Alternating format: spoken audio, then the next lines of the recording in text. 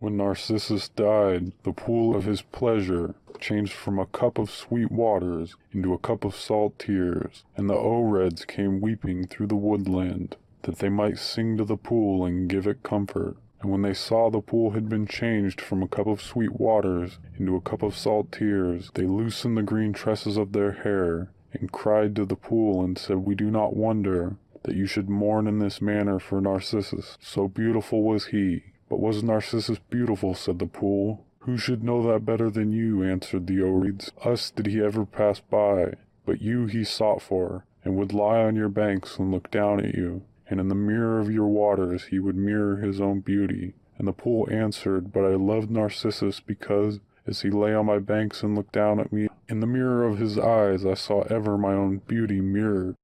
A few maxims for the instruction of the overeducated by Oscar Wilde.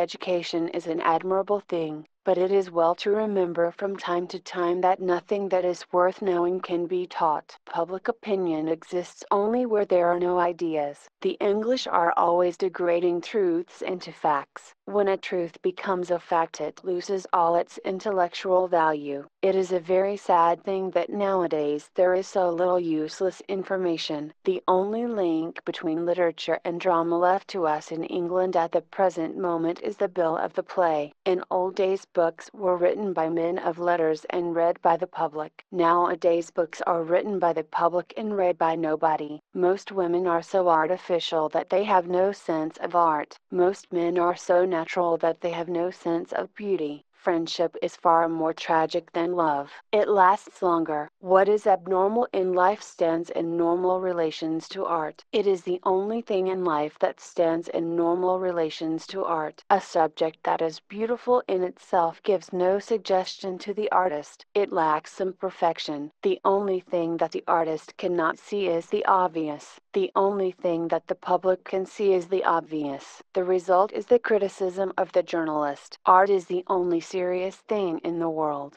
and the artist is the only person who is never serious. To be really medieval, one should have no body. To be really modern, one should have no soul. To be really Greek, one should have no clothes. Dandyism is the assertion of the absolute modernity of beauty. The only thing that can console one for being poor is extravagance. The only thing that can console one for being rich is economy. One should never listen. To listen is a sign of indifference to one's hearers. Even the disciple has his uses. He stands behind one's throne, and at the moment of one's triumph whispers in one's ear that, after all, one is immortal. The criminal classes are so close to us that even the policeman can see them. They are so far away from us that only the poet can understand them. Those whom the gods love grow young. Table of contents: a few maxims for the instruction of the overeducated by Oscar Wilde.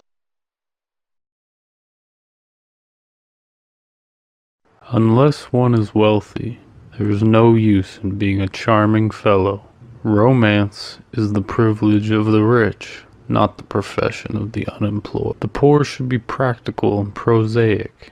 It is better to have a permanent income than to be fascinating. These are the great truths of modern life which Huey Erskine never realized. Poor Huey.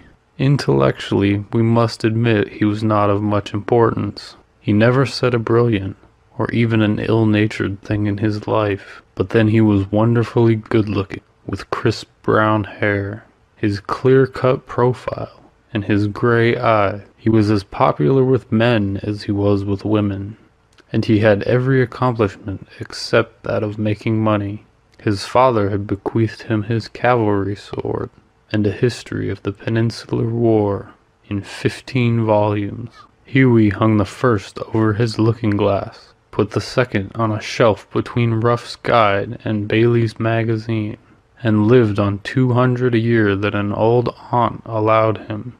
He had tried everything. He had gone on to the stock exchange for 6 months, but what was a butterfly to do among bulls and bears? He had been a tea merchant for a little longer, but had soon tired of Pekoe and Souchong. Then he had tried selling dry sherry. That did not answer. The sherry was a little too dry. Ultimately he became nothing, a delightful Ineffectual young man with a perfect profile and no profession. To make matters worse, he was in love. The girl he loved was Laura Merton, the daughter of a retired colonel who had lost his temper and his digestion in India, and never found either of them again.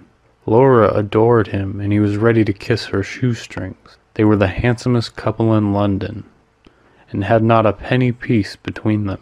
The colonel was very fond of Hughie, but would not hear of any engagement.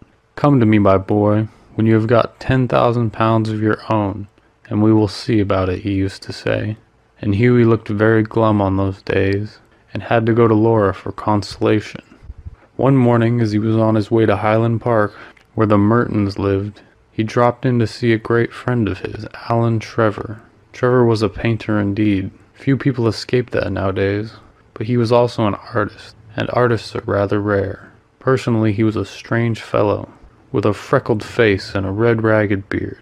However, when he took up the brush, he was a real master, and his pictures were eagerly sought after. He had been very much attracted by Hughie at first, it must be acknowledged, entirely on account of his personal charm. "The only people a painter should know," he used to say, "are people who are beat and beautiful, people who are an artistic pleasure to look at, and an intellectual response to talk to. Men who are dandies and women who are darlings rule the world. At least they should do so." However, after he got to know Hughie better, he liked him quite as much for his bright, buoyant spirit and general reckless nature, and had given him the permanent entree to his studio. When Hughie came in, he found Trevor putting the finishing touches to a wonderful life-size picture of a beggar man. The beggar himself was standing on a raised platform in a corner of the studio. He was a wizened old man, with a face like a wrinkled parchment, and a most piteous expression.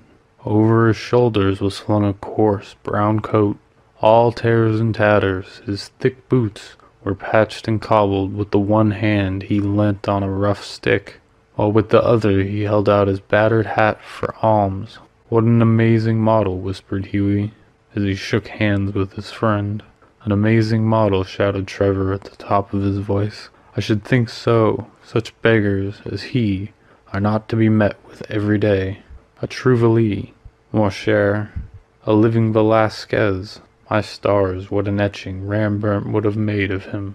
"Poor old chap," said Hughie, "how miserable he looks. But I suppose to you painters his face is his fortune." "Certainly," replied Trevor. "You don't want a beggar to look happy, do you?" "How much does a model get for sitting?" asked Hughie, as he found himself a comfortable seat on the divan. "A shilling an hour." "And how much do you get for your picture, Alan?" "Oh, for this, I get 2,000. Pounds? Guineas. Painters, poets, and physicians always get guineas." "Well, I think the model should have a percentage," cried Hughie, laughing. "They work quite as hard as you do." "Nonsense, nonsense. Why, look at the trouble of laying on the paint alone, and standing all day long as one's easel. It's all very well, Hughie, for you to talk, but I assure you that there are moments when art almost attains the dignity of manual labor. But you mustn't chatter. I'm very busy. Smoke a cigarette and keep quiet." After some time the servant came in, and told Trevor that the frame maker wanted to speak to him. "Don't run away, Hughie," he said as he went out. "I will be back in a moment." The old beggar man took advantage of Trevor's absence to rest for a moment on a wooden bench that was behind him. He looked so forlorn and wretched that Hughie could not help pitying him, and felt in his pockets to see what money he had. All he could find was a sovereign and some coppers. "Poor old fellow," he thought to himself. "He wants it more than I do, but it means no hansom for a fortnight." And he walked across the studio and slipped the sovereign into the beggar's hand. The old man started, and a faint smile flitted across his withered lips. "Thank you, sir," he said. "Thank you." Then Trevor arrived, and Hughie took his leave, blushing a little at what he had done. He spent the day with Laura, got a charming scolding for his extravagance, and had to walk home. That night he strolled into the Pallant Club about 11 o'clock, and found Trevor sitting by himself in the smoking room, drinking hock and seltzer. "Well, Alan, did you get the picture finished all right?" he said as he lit his cigarette. "Finished and framed, my boy," answered Trevor. "And by the by, you have made a conquest. The old model you saw is quite devoted to you, and I had to tell him all about you. Who you are, where you live, and what your income is. What prospects you have. My dear Alan, cried Hughie, I shall probably find him waiting for me when I go home. But of course you were only joking. Poor old wretch. I wish I could do something for him. I think it is dreadful that anyone should be so miserable. I've got heaps of old clothes at home. Do you think he would care for any of them? Why, his rags were falling to bits. But he looked splendid in them, said Trevor. I wouldn't paint him in a frock coat for anything. What you call rags, I call romance. What seems poverty to you is picturesque to me. However, I'll tell him of your offer. Alan, said Hughie seriously, you painters are a heartless lot. An artist's heart is his head, replied Trevor, and our business is to realize the world as we see it, not to reform it as we know it. A chance son métier. And now tell me how Laura is. The old model was quite interested in her. You don't mean to say you talked to him about her, said Hughie. Certainly I did. He knows all about the relentless colonel, the lovely Laura, and the $10,000. He told that old beggar all my private affairs, cried Hughie, looking very red and angry. My dear boy, said Trevor, smiling, that old beggar, as you call him, is one of the richest men in Europe. He could buy all London tomorrow, without overdrawing his account. He has a house in every capital, dines off gold plates, and can prevent Russia going to war when he chooses. What on earth do you mean? Exclaimed Hughie. What I say, said Trevor. The old man you saw today in the studio was Baron Hausberg. He's a great friend of mine, buys all my pictures and that sort of thing, and gave me a commission a month ago to paint him as a beggar. Que voulez-vous, la fantaisie d'un millionnaire? And I must say he made a magnificent figure in his rags, or perhaps I should say in my rags. They're an old suit I got in Spain. Baron Hausberg, cried Hughie, good heavens! I gave him a sovereign, and he sank into an armchair, the picture of dismay. Gave him a sovereign, shouted Trevor, and he burst with a roar of laughter. My dear boy, you'll never see it again. Son affaire c'est l'argent deserteur.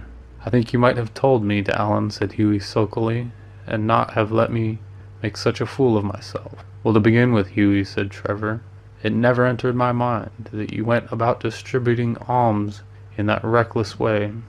I can understand you kissing a pretty model, but you giving a sovereign to an ugly one? By Jove, no. Besides, the fact is that I really was not at home today to anyone, and when you came in, I did not know whether Hausberg would like his name mentioned. You know he wasn't in full dress. What a duffer he must think me, said Hughie. Not at all. He was in the highest spirits after you left, kept chuckling to himself and rubbing his old wrinkled hands together. I couldn't make out why he was so interested to know all about you, but I see it all now. He'll invest your sovereign for you, Hughie, pay you the interest every 6 months, and have a capital story to tell after dinner. I'm an unlucky devil, growled Hughie. The best thing I can do is go to bed, and my dear Alan, you mustn't tell anyone. I shouldn't dare show my face in the Row. Nonsense, it reflects the highest credit of your philanthropic spirit, Hughie. And don't run away, have another cigarette, and you could talk about Laura as much as you like. However, Hughie wouldn't stop, but walked home feeling very unhappy, and leaving Alan Trevor in a fit of laughter. The next morning, as he was at breakfast, the servant brought him up a card which was written, Monsieur Gustave Nadine, de la part de M.